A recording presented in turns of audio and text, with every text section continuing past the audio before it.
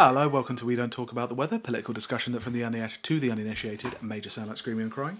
I'm Adam and this is Hugh. Hello. And we're here to talk about this week's news. Yeah.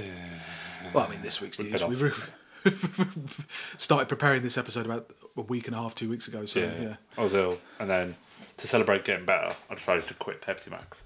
Jesus. Which, I don't know if that was a good idea. There's a big habit. It's like, that thing's... Okay, we probably have listeners who smoke and have quit smoking and smoke while being poor. You always find money for fags. Yeah. And when you stop smoking, that money, I don't know where it ever went, because I never felt richer when I quit smoking. I did for about 2 months. Yeah. And then it's super into crack cocaine.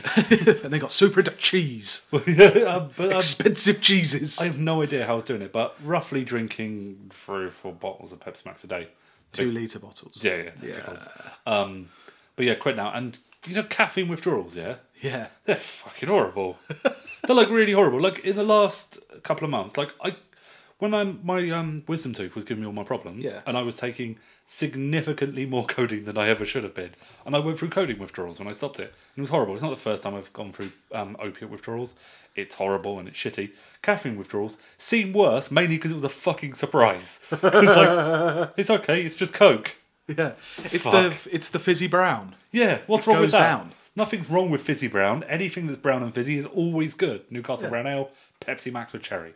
Yep. The 2 greatest drinks. Yeah, the 2 only drinks you really need. Yeah, they were the only 2 drinks I had for a significant portion of my adult life. But yes, I feel very weird.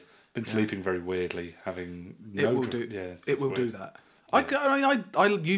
I was getting up to kind of like a bottle, maybe 2 bottles a day if I was at home in the day.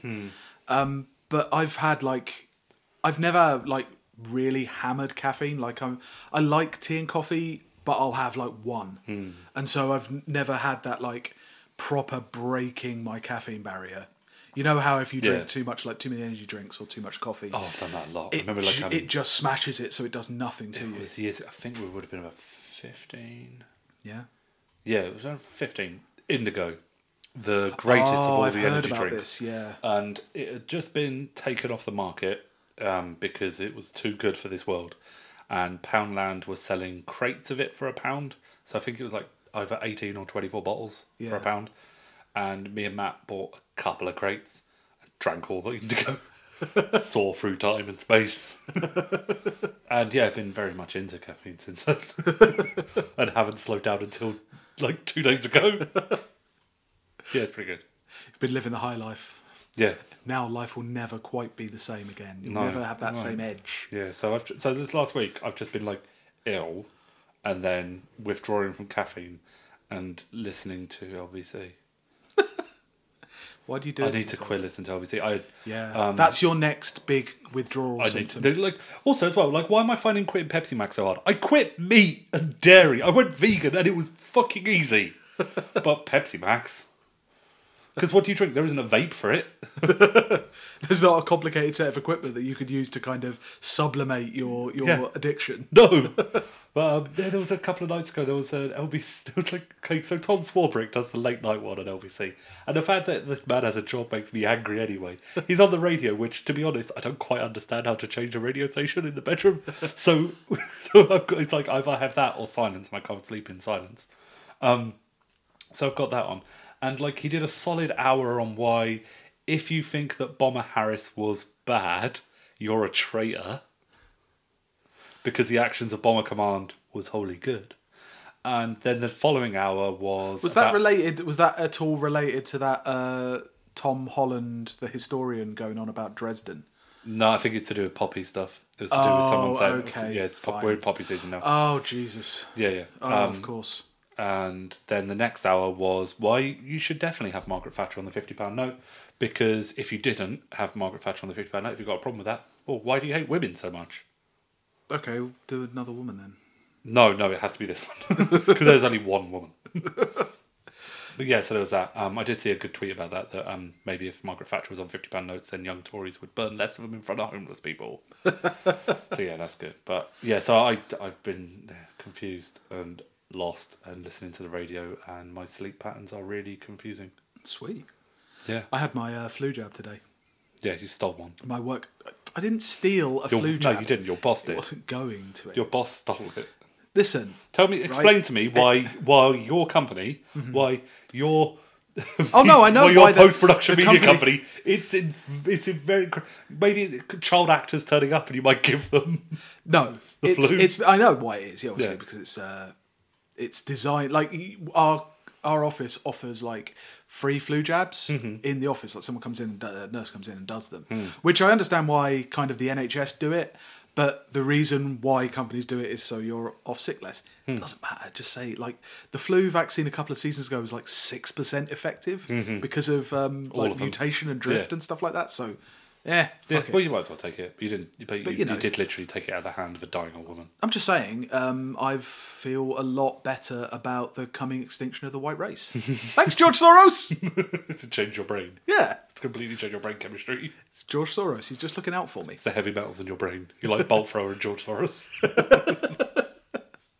I don't know why there's straight away in my head there's like, quick you, what's the heaviest heavy metal band? And I should have gone for like Anvil. You could have gone for Anvil. Anvil or Saxon.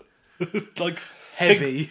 Well, no, in my head, not like heavy, like But doobie. like- I mean, like heavy as in Heavy- leather bracers. Heavy metal. Yeah. Like, yeah. Leather bracers, feathered hair. Mm-hmm. So, Bolt Thrower. Yeah. Yeah, so what's actually happened? All right. So we prepared this episode a couple of weeks ago, so it's probably a little out of date, but still think it's worth doing it. It's still important. Memos to and from NHS England obtained by the Health Service Journal show that the private contractor Healthcare Environment Services, which has contracts with up to 50 NHS trusts, has allowed amputated limbs, infectious liquids, refuse links to cancer treatment, and other hazardous materials to build up at its 5 waste handling sites. The excess waste levels at the firm's waste disposal plant in Normanton reached 350 tonnes, 5 times more than the permitted level. The anatomical waste, which is made up of human body parts and surgical waste, has now been placed in fridges. They are also attempting to export 750 tonnes of pharmaceutical waste to Holland. HES, which made a £15.4 million profit last year, claims that the UK's ageing incinerators and strict disposal policies make it impossible to keep up with demand. There's too much regulation on this incinerator, so we're just going to leave it out back Yeah, I hate all of the red tape around disposing of limbs. of limbs. So when did they start putting them in fridges? Did they only start putting them in because of the heat wave? So we had like a really hot summer, someone smelt it, looked out the back of their offices and saw a 350-ton pile of bits. So the managing director came out a couple of days ago with a kind of trying to correct what he saw as inaccuracies in the story. He said the contractors and the site this waste will now be going to will not be meeting the high standards for our facilities.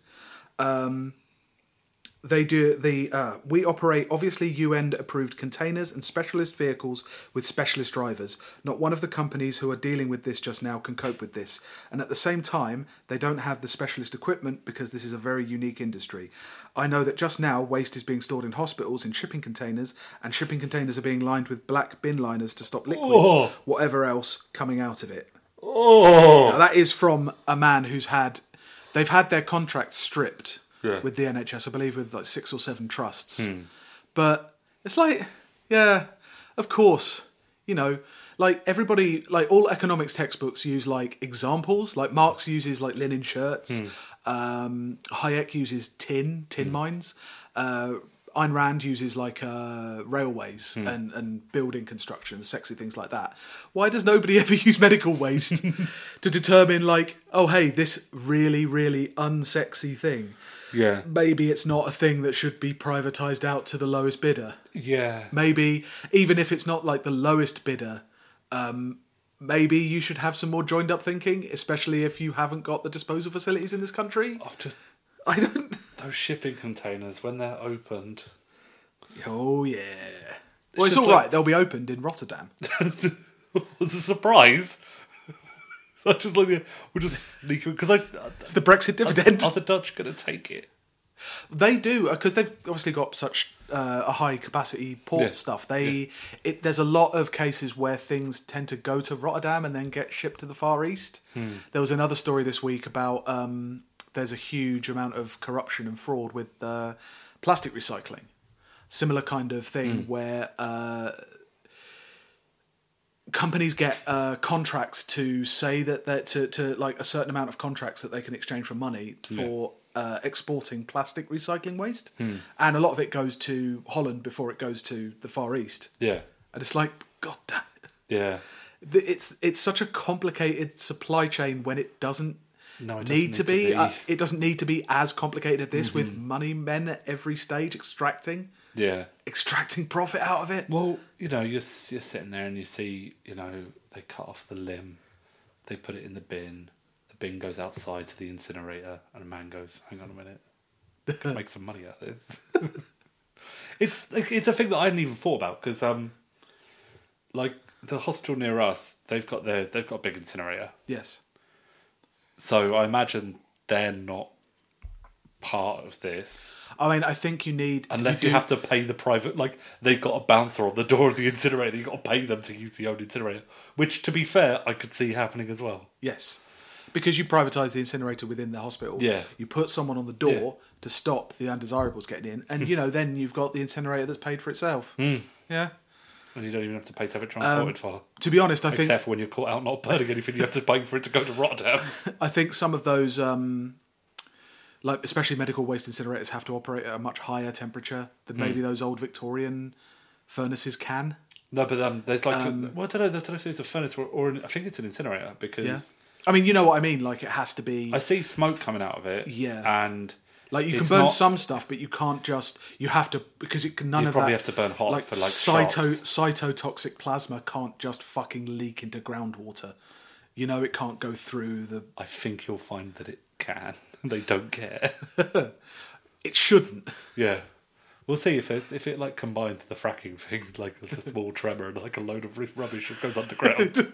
Just like when Homer takes over the bin, the trash collection department. Yeah, just to stump it into a hole and then I can see. Oh, I'm God. really glad. Oh, Michael Gove, I'm really glad you solved that budget crisis. Oh, and then he taps the golf club.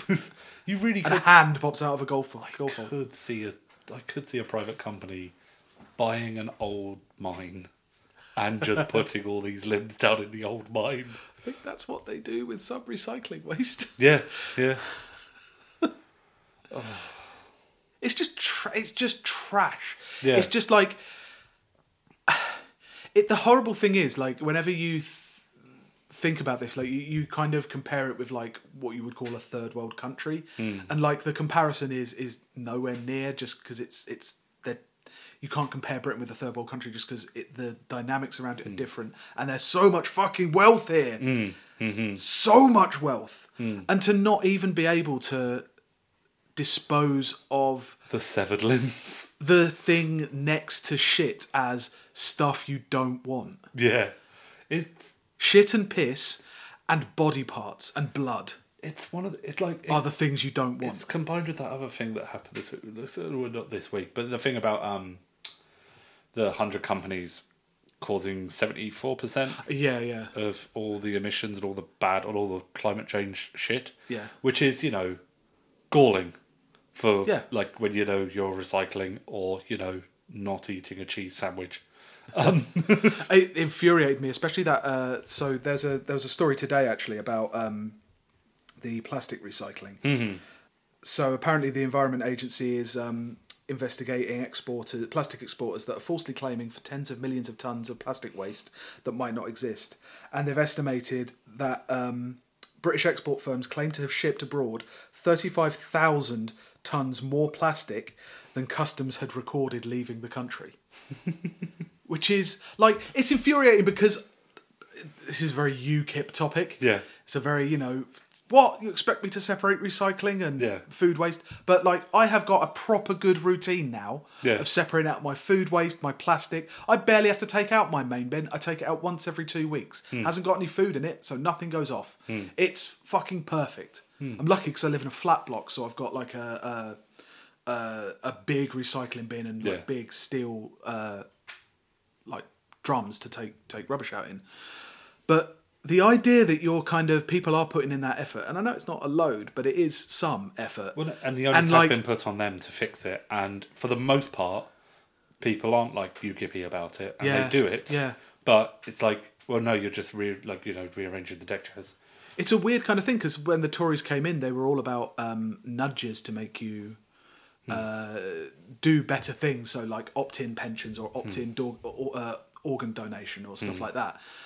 And they've gotten to the stage now where literally their core belief in privatisation works at every level against the thing that they say they want to do. Yeah. It's fucking crazy. And I find it even more ironic as well that this came out at the point when...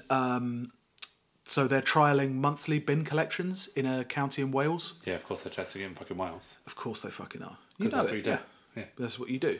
Yeah, until the special Brexit backstop when we get all of Ireland, then everything's going to be tested on them. Yeah, you're not wrong. Yeah. I just find it ironic that the founding myth of Thatcherism and neoliberalism in this country was the winter of discontent.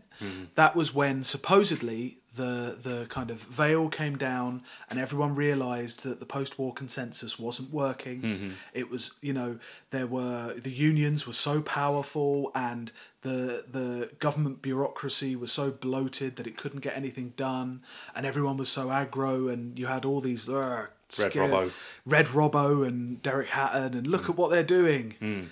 And the two examples that are used, even though they're vastly overstated, are the bins weren't collected and bodies went unburied. Now, that was somewhat true for a couple of weeks on the bin collection, and the grave diggers strike was like a week, which is, it still caused, images to come out that then impacted, and whenever you mention socialism in this country, it's like, you'd have that. Oh, I remember 1976. I was about to say 79, don't know. I remember 1976. The bodies, they were in the streets. Yeah. The rubbish was piled high for a bit in another part of the country, not in Surrey. And it's ironic that we've got to this point. And, of course, this is now the point where neoliberalism is breaking down. Yeah. And the very thematically similar things are happening. Yeah.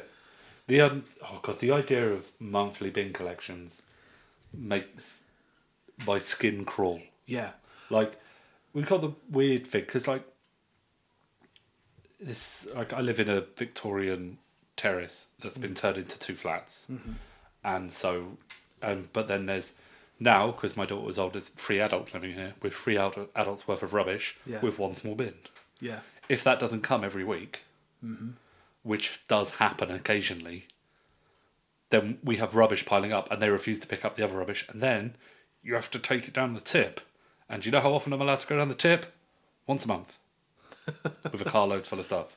Yeah. Like, we recently cleared out our bedroom. We had to pay for a private person to come take away our rubbish. I think there's some cases where, I think it's that South Access Road, isn't it, in Walthamstow? Yeah, that's what it's called. And I think in some cases Cotton you have to book. Yeah, if you have particular large items or something, you have to book. Yeah, I remember when me and Danny took advantage of it when we were sorting out his back garden. But yeah, it's down there, and it's fucking horrible, the tip stuff. And one of the things that was driving me insane for the last couple of weeks, for 3 weeks, they weren't emptying my bin properly because there was still a pizza box at the bottom. It got caught, and so because they just tipped it, and then it's like, you haven't emptied my bin. And I've had them break my bin. Like, I think I've ranted on the podcast about it, where they break my bin in front of me and say, I don't know what to do about it, mate. And then ask me to call for a new bin, and then it takes like 3 weeks to get a new bin. And in that time, I've just got rubbish everywhere. So when is John Harris coming to interview you to be the voice of Forgotten Britain? I am the voice of Forgotten Britain. They forgot about me. They forgot my bins. They literally do. They forget about my bins all the fucking time. And then, as well, this week I had fucking Thames Water shutting down my road with no explanation as to why. And I saw what they did. They dug 1 small hole, took them 4 hours, and the road's still shut. What? It's just like... God, I want some Pepsi. But yeah, fucking bins. Yeah, it's just amazing that like it shows you how strong the neoliberal origin moment was. The way that Thatcher managed to kind of Thatcher and others obviously Spin so much bullshit out of managed to something tiny. focus all of the attention on some actually very tiny things. I mean, the 3-day week was a big thing, but that's kind of the major framing device that they then put around bins and bodies. And to have it come through again And is BSE. so mad. Yeah. Oh, and BSE. I like to remind us, it has like a food crisis. Yeah. Although I don't think it's going to be as big this time. I think this is actually the end. I sincerely think that there are elements in the Brexit crisis and things like that that signal the end of the British political system as it exists. I don't think it will be able to exist in the same way They'll have to change. in the future. And I just like the fact that they're doing a whole greatest hits. So we're going through, bodies and bins, BSE. What happened? What was the other one? Food shortages. Tory sleaze. There's some nice Tory sleaze. Yeah, that's We haven't even. had any Tory sleaze for a bit though. It was just Boris, but that doesn't get the coverage that it truly deserves. But there's some good sleaze there. Yeah, But yeah, it's nice that they're going through the greatest hits. they're going through the greatest hits, and then they're just going to wind up. There'll be one final live performance, so they'll have one Prime Minister's Question Time on the White Cliffs of Dover before they hand over control to the EU. Before they sell out my birthright. Like Japan signing the peace treaty on that battlecruiser, on that aircraft carrier. That's what it's going to be like. Oh God, I'd love it so much. If everything goes wrong with leaving the EU and we have How could it not? I know, and we have to rejoin the EU. Yeah. And we have to take the euro. We should have a couple of things put on us that were put the kind of things that were put on Japan after the war. So like Japan, all combat sports are banned, which is why wrestling's so big. We could have like football banned because it just angries up our blood. How great would that be? And then everyone could get super into roller derby or something like that. Some scripted version of. You were about to say rollerball. I was about to say rollerball, but we're like worryingly close to a society that has rollerball anyway. That has rollerball just to to deal with the horrible screaming masses. Yeah. Yeah. It does show kind of the limit, like just the dead end that private. Like this story wasn't greeted with any kind of call to nationalise anything around hospitals. The idea, Do you know what I mean? Like this is not like the disgusting. We should trains. nationalise burning blood-soaked rags. Yeah. Yeah. Yeah. Well, it was like the general Nationalise waste disposal. Yeah. Like it can't be worse. Yeah. It was generally greeted with just a go. Oh God. It's of like course. this is disgusting. This is really shocking because it was like a shock because that's, as I say, a level of civilization that most kind of medieval countries got to, if not, Bronze Age. Dealing with their filth. Dealing with their dead, dealing with their filth. Yeah. How long back does the piles go? Like, this. How long have they been storing stuff up? It doesn't say, because the other thing was this was a leak. Yeah. This wasn't announced, or it wasn't suddenly like the NHS Trust didn't announce it. So I'm just got the idea of the inspector going around to the offices and go, oh yeah, everything seems in order. So everything seems fine, but it's like in the middle of the heat wave and just... What's that? And then they go to the top of the hill and they're like, as their vision just rolls over the hills. And you just see this massive like valley full of limbs. At the risk of making two Simpsons references in one segment, Yeah. this would be like Skinner going into Seymour's kitchen and go, oh, you steam a lovely ham. What the hell is that? That's a lot of legs. And it's the sharps. It's all the sharp boxes. Yeah. There's a lot of needles. Yeah. Like a lot of needles. That's just... Oh, God, it's just shipping containers lined with bin bags full of what will essentially be microwaved till it just becomes a fluid, like slow cooked. Oh. But yeah, you get to the end of this and like there's not, because as I mentioned in the beginning, it's not a sexy thing. You can't point to a dynamic, innovative body disposal regimen. Fire. You can't. I know. Like, you just can't. You can can't talk have a about cool, like. you can't have a cool Elon Musk gadget for like. Well, I mean, you can talk about like high-tech incinerators and stuff, Yeah. but nobody's fucking listening. No. This isn't a banner case for privatization or neoliberalism. But the interesting thing is, there's obviously no call for it, but you would expect there's something like, if they were operating in good faith, if they were not operating under the most fucking murderous of ideological premises, you would think that there would be a little twigging of saying, we could just, put that back in the public sector. Or we could announce something to say we fixed it, because part of the reason why things get privatised is that it's off the government's to-do list. They don't have anything to do with it, so if anything goes wrong, they'll get the blame, but they can always say it wasn't us. But no, they're going ahead with there's something. They're going to stuff the Channel Tunnel with all the bits. Yeah. When we leave. They're going to build a better Brexit voter. They're going to have a second. That's the plan all along. They're going to hold a second referendum, but they're waiting until the technology exists for them to take all of these limbs and build better voters who appreciate what the Tories have done for Britain. They're going to rebuild a giant Francis Drake-shaped voter who will be put out to sea to negotiate trade deals. Liam Fox on top waving a cutlass. Such a just this like horrible barge of rubbish, just like when you have something in the bath that just bumps against the side, it just bumps into the side of France, and it's like, what's that? Oh God! And it's just this horrible homunculus made of needles and rags. They talk about Empire 2.0 and like a buccaneering spirit. What they mean is we want the world to fear us again. And how more are you going to fear Britain if they turn up to you in a corpse boat? Well, in the modern age, Scramble for Africa 2.0 is a lot harder now that Africa is like way more modern than it was then. We're going to need horrible zombie warriors made out of our discarded limbs. Jesus. I hate all of it. It all makes my skin crawl. It's upsetting And they're already that like I say, like you would think that this would have some kind of something's going wrong here. But no, they're proceeding with, there's something called accountable care organisation contracts that they're trying to push through that I have not seen in the mainstream newspapers. Like, not a lot. I haven't looked very closely, but it's not been like front page news, and certainly not for a sustained period of time.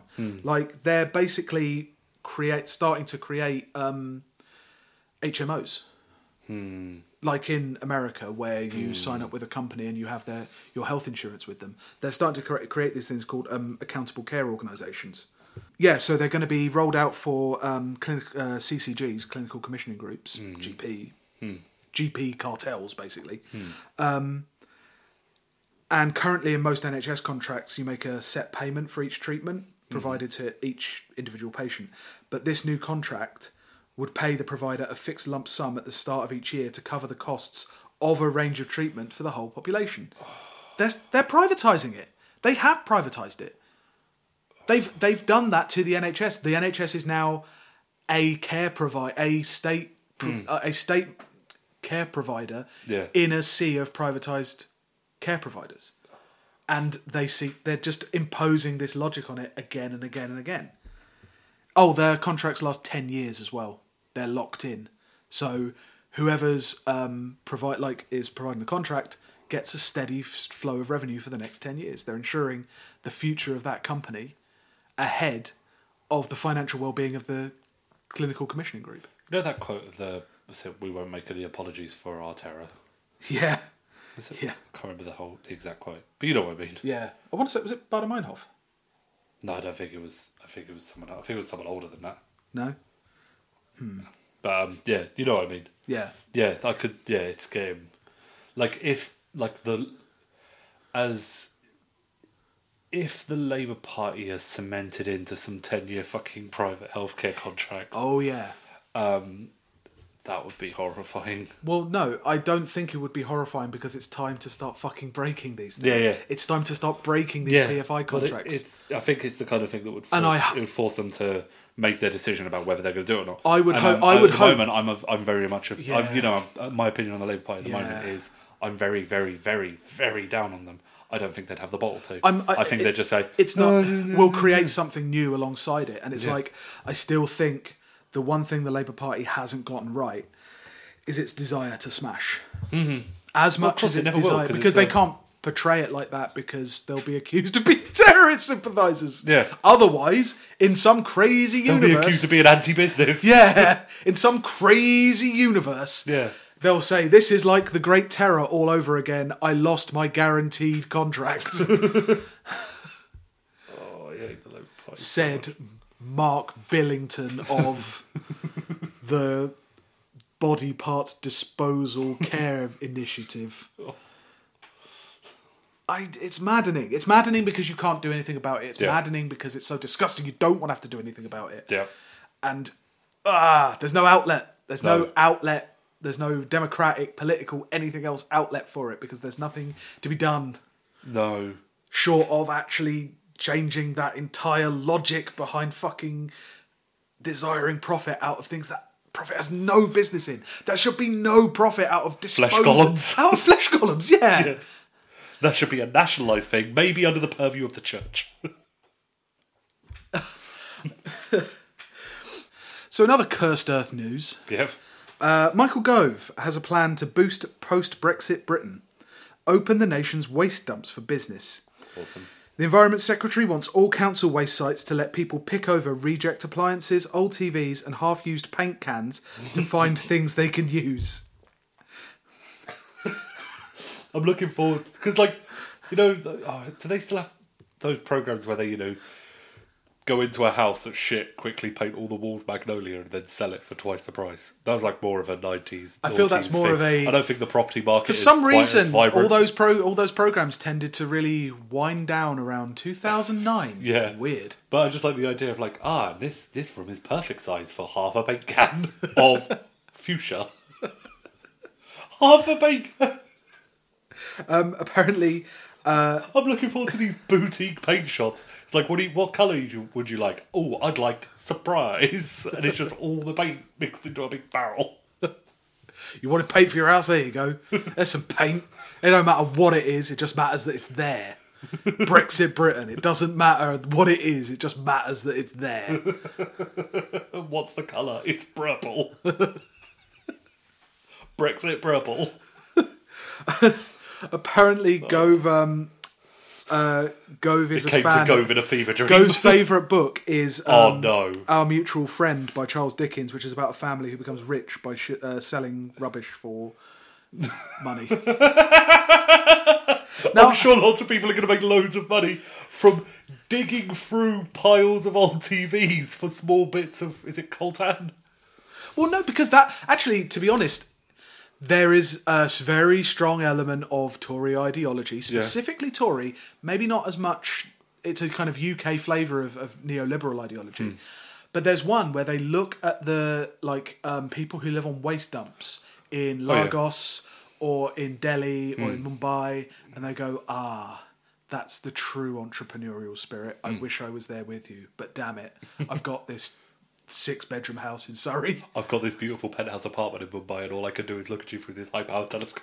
What was the that Priti Patel authored book where she said the British are the laziest workers? Oh yeah, they are in the world, and it's like no, because that's where that stems from. Yeah. They look at it's one of the reasons why I don't think they've ever properly invested in being a high-tech economy. Because they constantly talk about it. I think there's an element of them that would love to be somewhere, like a South Korea or a Singapore. But they just can't overcome their utter hatred of most people in this country to actually believe that they would ever be capable of being able to create high-tech stuff. Michael Gove said that, look, I worked in the Department of Education for ages. We're not going to get any award-winning coders out of any of this lot. But let me tell you what, small hands, they will scrabble for all those bits. Yeah. And they look at that kind of thing and it's like, yes, this is what we want. Scrabbling through to find a Barbie's head and 2 wheels off a pram that isn't the make of the pram that you've got, but it's 2 wheels. Oh. I'm not even mad at the notion of recycling goods. That's good. I would totally go and do that. But you know it's not going to be the free-for-all that I really want. Well, you know, Because I have all the instincts of a rat. I'm an obnoxious London person. I go to vintage shops. I've seen upcycled things at a distance at the market. My favourite thing was once my nan was going to buy a like dining room table, and she went into this shop in West London. This would have been like probably early 90s, so it hadn't quite started gentrifying, but it was getting there.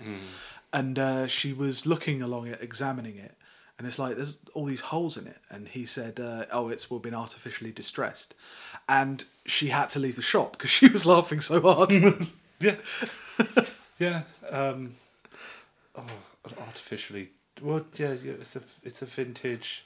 It's a vintage television. It's a vintage flat screen TV that the sound doesn't work on. Yeah. Just like you can watch films as they were intended to be seen in 2008. You see, I would love to have enough technical knowledge to be able to take stuff and repair stuff like that.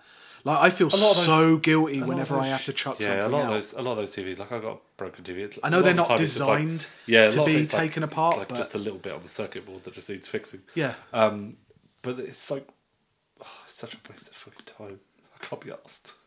Like I've moved, several times in the last 10 years, and I felt really guilty about chucking stuff away that I know if I wasn't moving into progressively smaller places that I would have a use for. That like if I had a storage area that I could just keep stuff in and potentially one day maybe fix it or repair it and then not need to buy something new. I don't like living like that. But kind of also in those last 10 years, I spent kind of, well, in fact, in the last 15 years, I spent kind of 10 of them on a minimum or maybe not much more than that wage. So you wouldn't have had time to. Yeah. Like there's an element of like, I don't know, I do like scavenging things. I don't have, because I haven't owned any property. I haven't had any, sounds a bit Tory, but I haven't had any stake in where I've been living. So I don't have that kind of like property, like ideal. I haven't been ideologized towards respecting. I'm a thief, basically. Yeah, that's what you're trying to get at. You're a scrounger. I have absolutely no problem taking something that isn't being used and actually putting it to use. But I don't think that that's what. I don't think that's what he means. I don't think he means like me looking at a house which is obviously going to waste because no one lives there and it's just been empty for years and years and me just breaking it and changing the locks and upcycling it from an asset to a home. Yeah. I just literally don't see the problem with that. There was a thing with Dawn Foster. She was on Good Morning Britain. Was she on Good Morning Britain? A couple of days ago, talking about whether empty homes should be given to the homeless. Oh, yeah. And it's like, yeah. Why'd you go on Good Morning Britain to do that? Because Piers Morgan's going to call you like a monster. Well, I don't know. But whatever the optics of it, the question is fairly straightforward to me. Yeah. Because I have no like deification of the idea of an asset, of private property. No. It has been shaken in people, younger people who are still renting, that they will never own private property, which for the most part doesn't mean necessarily capital, but means owning land or a house that is on land. Especially seeing as when they do eventually buy a house, they won't own the land underneath it. They'll still be paying all these kind of different fees to different landlords, even when they have a mortgage on the place. So yeah, that kind of like property, being inoculated into the idea of property, I think has probably been knocked out of a lot of people in a much greater way than it probably was with our parents' generation. But there's still none of them are going to have time to go scrounging through the bins. That's the other thing as well. How is this supposed to work? Because you know that with this kind of scheme, again, their hatred of the poor, their hatred of the working class, will overwhelm their desire to even allow them to scrounge the bins. And they will put permits on it. They will restrict it. Letters of mark on waste property sites. So we'll have thousands of small claims cases of somebody taking a washing machine that somebody else has said dibs on. Yeah. Oh. And you know what will actually happen, because this is exactly what we just talked about. Rather than, as they see it, families going down to the dump to salvage and On a recycle Sunday. and thriftily repair things, make do and mend. Yeah. It will be the guy who currently takes every mattress out of the gardens of every house on this road and on every road. It will be a group of guys who happen to have a van, like a cage van. You know those white vans that've got the cage over them, where I've seen them come and truck stuff off. When I was living in Hounslow, I could just leave stuff outside, and in the morning it would be gone because the fellas, The updraft from the planes. the fellas would come, and take it away, and that's what it will be. They will manage to create a situation where all the good stuff is taken and sold on in thrift shops, which is That's not going to cause that much of a bump in the economy. yeah. It's going to cause nothing. It's such a. This is the last. I declare it right here and right now. Okay. This is the last idea of this Tory government. Because I haven't particularly heard of it before. I think that covers like the new aspect of it. Okay. But also it's the absolute apotheosis of like Cameronian conservatism. That whole like make do amend, keep calm and carry on, blitz spirit, all that kind of stuff that they thought was the way that like the post-crash period was framed of, you know, don't go out and buy stuff. Just, you're poorer now. You have to stay home and repair your clothes.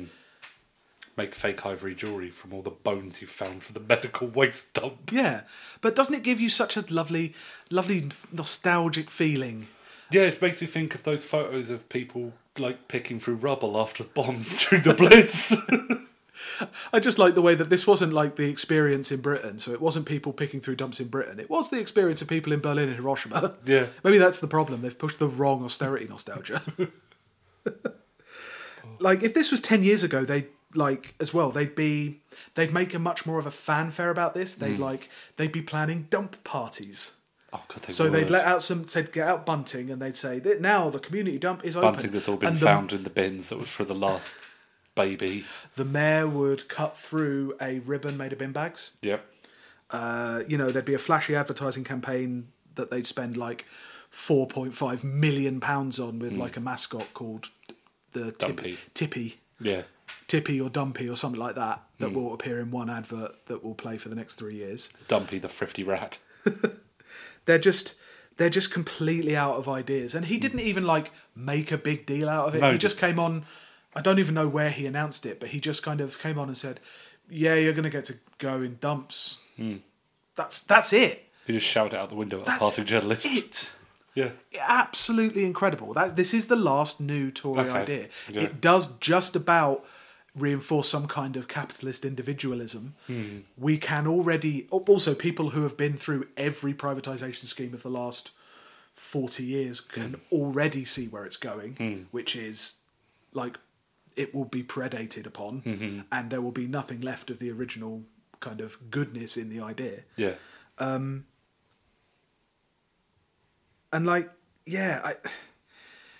there's nothing. They don't have anything. They don't have anything to give. They don't have anything they can change. Everything's in such a balance now that the only thing they can offer is rubbish. Yeah. Actual rubbish. Okay. Our final subject this week is, I'm going to try and pronounce this man's name right once and then not bother. Okay, so it's Panagiotis Theodorakopoulos. Tacky. Tacky. Tacky by name, tacky by nature. Possibly one of the worst human beings in the British media landscape. Like, definitely amongst the written word. There is something... Like, in magazines, is there a person worse than him? I mean, there are, because... So if you didn't know, he writes the High Life column for The Spectator, which is basically... It's a gossip column that has delusions of grandeur. Yeah, it's him just being bitchy about people. It's 3 a.m. wintering in the Côte d'Azur. You know, that kind of thing. Yeah. And I can't think of anyone better, but also his reach... If you just took him as a British journalist, his reach would be limited. What's more horrifying is like his extracurricular stuff, the stuff he's done other than The Spectator. Yeah, although that being said, with The Spectator, he has done some of the most horrifying. Yeah. Like he's popped up a couple of times recently because like In the past few years. He's been doing it since 1977. Yeah, this- but the this last column. like 2 articles that I remember coming out in The Spectator was that one in praise of the Wehrmacht Yep, because, you know, you have to. and the other one when he was calling for a return to feudalism because he wanted samurai to deal with our poor people. Yeah, he wanted the samurai as a kind of aristocratic police force. Yeah. Of course he did. Yeah, he's a very the closest analogue to him among kind of right-wing people is the real like traditionalist alt-right. Like Well, he's, a bit dark enlightenment without the focus on technology and Well, his magazine That kind of thing. was like the main magazine of the alt-right in this so country. yeah, he set up Tacky Mag Because this when he was website. too racist for The Spectator briefly, and before they welcomed him back, he went off like in a huff and started Tacky Mag. I think that's why he started it. Yeah. Because I'm trying to think there's because for a while Boris Johnson was his editor at The Spectator, who did get annoyed with him when he did a series of racist and anti-Semitic articles, including one alleging black people had lower IQs. You know, In 1984, he was arrested in possession of cocaine after attempting to board a plane. Served 3 months in prison. He documented his prison experiences, for fuck's sake. Prison memoirs. He was in prison for 3 months for possession. 3 months. yeah. And he went. He founded Tacky Mag, which is like it calls itself a libertarian magazine of culture. Oh, it's vile. But it's what it is a far-right, racist, paleo-conservative magazines that counts among its writers Gavin McInnes, Yep. Jim Goad, Yep. John Derbyshire, that national culturalist little tadpole guy, Jack Buckby, Oh, yeah. and yeah. and Richard Spencer was executive editor there for a brief period in Yeah. the mid-2000s. Yeah. It's a weird one. Weirdly enough, Tacky Mag is not weird. Tacky Mag is way more what you would expect if somebody, if Tacky hadn't set up Tacky Mag, Gavin McInnes would have. Oh, yeah, definitely. It's that kind of thing. It's very much like the Rebel Media thing, but it's been around since like 2007, I think 2008, where it just gathered a load of like aging Gen X dickheads Yeah. and very old people like Pat Buchanan, who Yeah. he had worked with before. I think he worked at the National Conservative with Pat Buchanan. I think he founded Yeah. the National Conservative There's like magazine with Pat Buchanan. there's a couple of people because like one of the main things like I remember the main things I've been aware of Tacky about for like most of my adult life is him having weird feuds. Yeah, Like he had as feud, any good gossip columnist would. Like him and Neil Hamilton had a feud with Figgy Mohammed Al Fayed. Because of course they would. I mean, why would Neil Hamilton have a problem with Mohammed El Fayed? I don't get it. He also had a feud with Conrad Black. Because he said Conrad Black had married a Jew. And so that became a feud. There was an interesting, actually, before Conrad Black went to prison, he actually wrote an article about why he, I think, briefly got rid of Tacky. Yeah. And he said, I defended Tacky when he was attacked by the mayor of New York for a very insulting column about Puerto Ricans Oh, yeah. in 1997. His remarks were outrageous, but as the Puerto Ricans did make a mess on Fifth Avenue, they contained a kernel of truth and did not incite violence. In the same spirit, he fired him for making a column that was rude about Jewish people. Yeah. That was racist and actually openly anti-Semitic. Yeah, but that's not even, like he's It's been just the whole anti-Semitic so many times. He's one of those people who thinks that because he's always said it, Yeah. that somehow it's to be expected. Yeah, definitely. He's definitely one of those people who he's got a very like he is the guy who is in like every European film, every European non-art film from like 1970 whatever to the present day. Yeah. Like he's unaccountably quite wealthy. Spends his time between like Switzerland and the French Riviera, Yeah. and he's Austin Powers. Where does his money come from? I think his father, son of a shipping magnate. yeah, his father was a shipping magnate, And he was a tennis pro. and he was a tennis pro. What is it about ex-tennis pros? Because like Andrew Castle on LBC is a tennis pro, and he is probably, and I'm including Nigel Farage on this. Yeah. He is the worst person on Nigel LBC. Farage, terrible at tennis. I was playing him the other day. I was. But they are just terrible people, all of them. No one should play tennis. It's bad sport. But yeah, this is stuff like all the feuds that Taki's had, because I was looking into all of them. Yeah. And like, he just makes these comments that are just so like, referring to Cherie Blair as not good looking enough to be a whore. Yeah. Things like that. It's like you can imagine he's saying this, and he thinks that he's like swirling his martini. He says it and then holds for applause. Because again, he thinks of himself as like this outrageous, brave figure standing against like the shibboleths of the day, the sacred cows. Yeah. The only thing he doesn't really account for is the fact that he is massively wealthy and unbelievably sheltered by all of the friends he's bought sex workers for. Yeah. You know? Yeah. It's that kind of thing where he's like, oh, my friends at the Côte d'Azur say this is a very witty comeback. And it's like, no, it's not. No. You just called someone a fuckhead. Yeah, was this talking about someone at Private Eye as unbearably ugly, jealous, socially undistinguished literary thug who was so undesirable a person that he was actually barred from eating at Annabelle's. I had to look up what Annabelle's was. Oh, but yeah. It's like the kind of thing like, well, of course, they couldn't even go here. It's like, where's there? Like, it's such a different world that Taki lives in. Yeah. Actually, when I was reading some stuff about him, when you said about Annabelle's, I looked into... So apparently...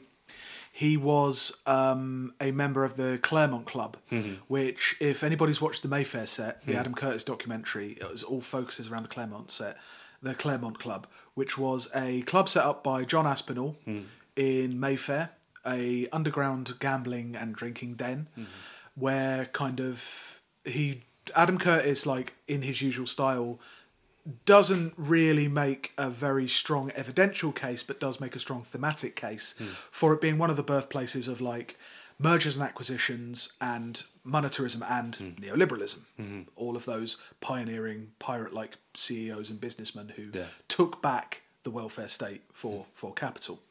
But there's an amazing thing. Apparently, like in one of the obituaries, someone said, "Yeah, Taki was there, and John Aspinall like." He gambled his house. He lost a house to John Aspinall in a card game. And years later, there was another obituary from somebody about John Aspinall. And somebody made a claim in the book about him that Aspinall constantly cheated his friends in the Claremont Club, defrauded them.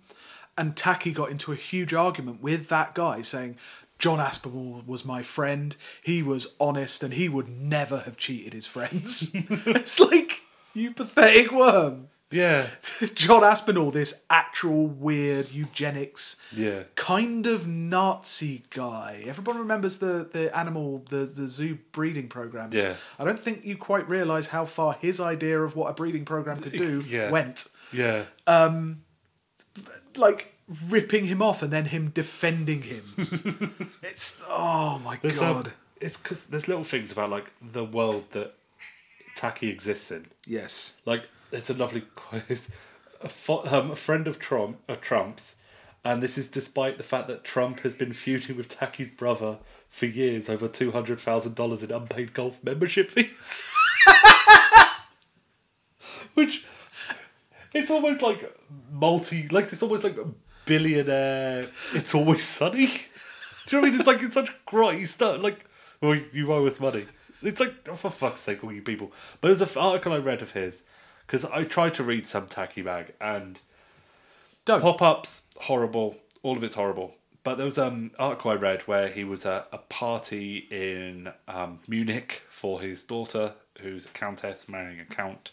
Yeah, he's married to a princess, I think, isn't he? Yeah. He married into old European aristocracy. Yeah. And at the party was Bill and Hillary Clinton.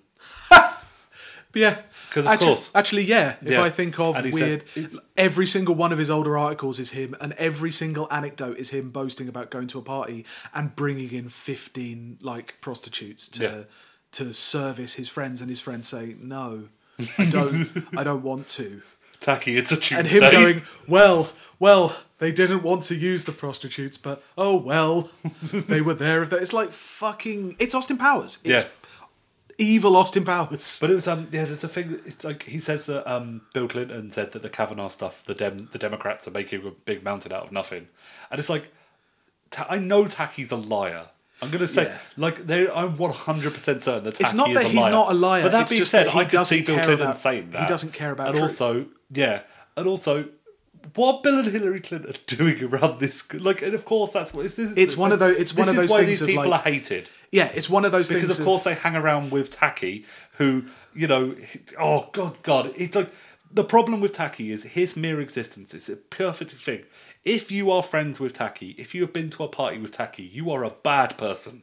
If you have been at a party with him and not attacked him or walked out instantly, you are a very bad person. Well, you're won over if you by write on The Spectator with him and complain about anti-Semitism in society, but you still take money from the same people that pay Tacky, then you should be just jump off a cliff, Nick Cohen. Well, no, he's been to these parties. Of course he has. Yeah, Jess Phillips. Yeah, of course, yeah, she's been to all these fucking people. They've got no problem with Tacky because he's like a weird sort of old mascot. Yeah, he's shielded by for them. The Spectator is the right-wing magazine that they would never agree with the stuff in it, but it has to be there because it is a pillar post. You've got the New Statesman on one side, you've got the Spectator on the other, as far as like colour magazines, and then in their minds, the Economist somewhere in the middle, but right next to the Spectator. And the New Statesman not really that far away. Like two posts in front of, and so they're fixtures. It's unimaginable that the Spectator could be boycotted in any way because it's so essential to the landscape that they recognise. Yeah, just reading like old. I didn't go on Tacky Mag because like there's nothing you get out of one of his articles that you don't get that you would get out of reading anymore. No. Read one and you've read them. They're mostly accounts of him getting really annoyed about how Gstaad, the place where he lives in, I think Switzerland, is letting in all the new money. Yeah. And he complains about like, God, T-shirts in the hotel lobby. Yeah. Which is that's a very alt-right thing. Mm-hmm. That's a very alt-right thing. But it's like ties with people like Gavin McInnes though, who like. Gavin McInnes. Tell me what about Tacky? I don't think Tacky has caused as much problems as Gavin McInnes. Like even in all of Tacky's career. Yeah. Because Tacky's such a failure. He has no political ambitions other than bitching. Yeah, that's the thing. Because he's realised, because his politics are his life. Yeah. His sheer eye-watering level of privilege and his ability to talk from that pillar, that's his politics. Why would he ever want anything else? Yeah. He doesn't really want feudal aristocracy to police the poor, other than when he feels threatened. Yeah. When he briefly walks outside the Ritz to the taxi. And like he's one of those guys who he never makes a big thing about his wealth, but he makes a big thing about his like gentility and class. He pretends way too much to be an aristocrat. Like you find a lot of those guys, like even among like what you might call like nouveau riche, you find there's like, I've got, breeding, I've got good manners and things like that. And like cosplaying the idea that it's not about that wealth, that it's about your behaviour. Your behaviour somehow makes you worthy of having this like elevated status, And most of his stories are like, like if you said it in like a normal way of telling a story, it'd be like, so I got on this boat with my mate, right? We were out there 4 days playing dice and drinking, and then reverting back to Tacky. And we were perfectly genteel the whole time. It was he's a lovely lady came to visit us. I actually don't even know if that's his voice because I've never heard him talk, but probably has. He has a New York accent, I believe. Yeah, has he? Yeah, but I'm not going to do that. I'm going to prefer to do my posh boy voice. Yeah. And like the only difference between him and like I don't know a car salesman from Nantwich is that he doesn't look the help in the eye when he screams at them. Yeah. Well, no, he has someone on staff to shout at the help for him, doesn't he? Yeah. Like, it's a man who gambles all day and drinks. Yeah. It's like, it's not that hard to do that. I've known plenty of people who do that. The only difference was Taki wasn't, abandoned by his family and the job centre and sectioned at the end of it. Yeah. It's just... And that requires an unbelievable upkeep of class, power and privilege to keep him in that situation where he's not constantly arrested. Yeah.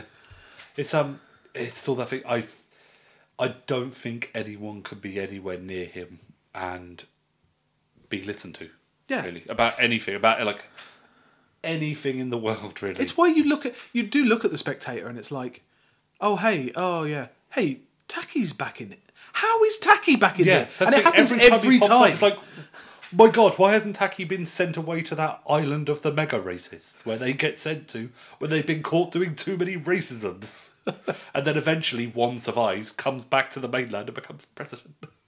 He's constantly raging as well because the kind of ruling class of neoliberalism, like the class shard, the Davos set has slightly changed. He now rages against the Davos set. He thinks that's the worst thing that's ever happened. And it's like, you are literally them. You are literally that thing, except you don't have any control over the world economy. And he maintains this kind of this distance. It's like, that's why they've kept it on. Is because they've somehow been taken in by the idea that he doesn't get mad at stuff. He doesn't get really angry. That's what makes him distinct from your Little Johns and your Katie Hopkins. Yeah, he doesn't appear to get mad at things. And in fact, when he got fired from The Spectator, he was so not mad that he went and founded an entire magazine to repeat the things that he'd been saying, because that's how not mad he was.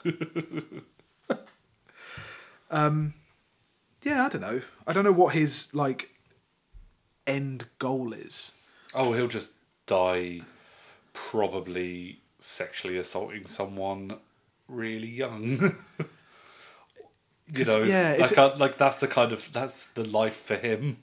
Sailing the seven seas, dining out on the implication and all that kind of shit, and constantly sending back articles to The Spectator talking about things like, actually, I think I should be allowed to hunt the poor, and things like that.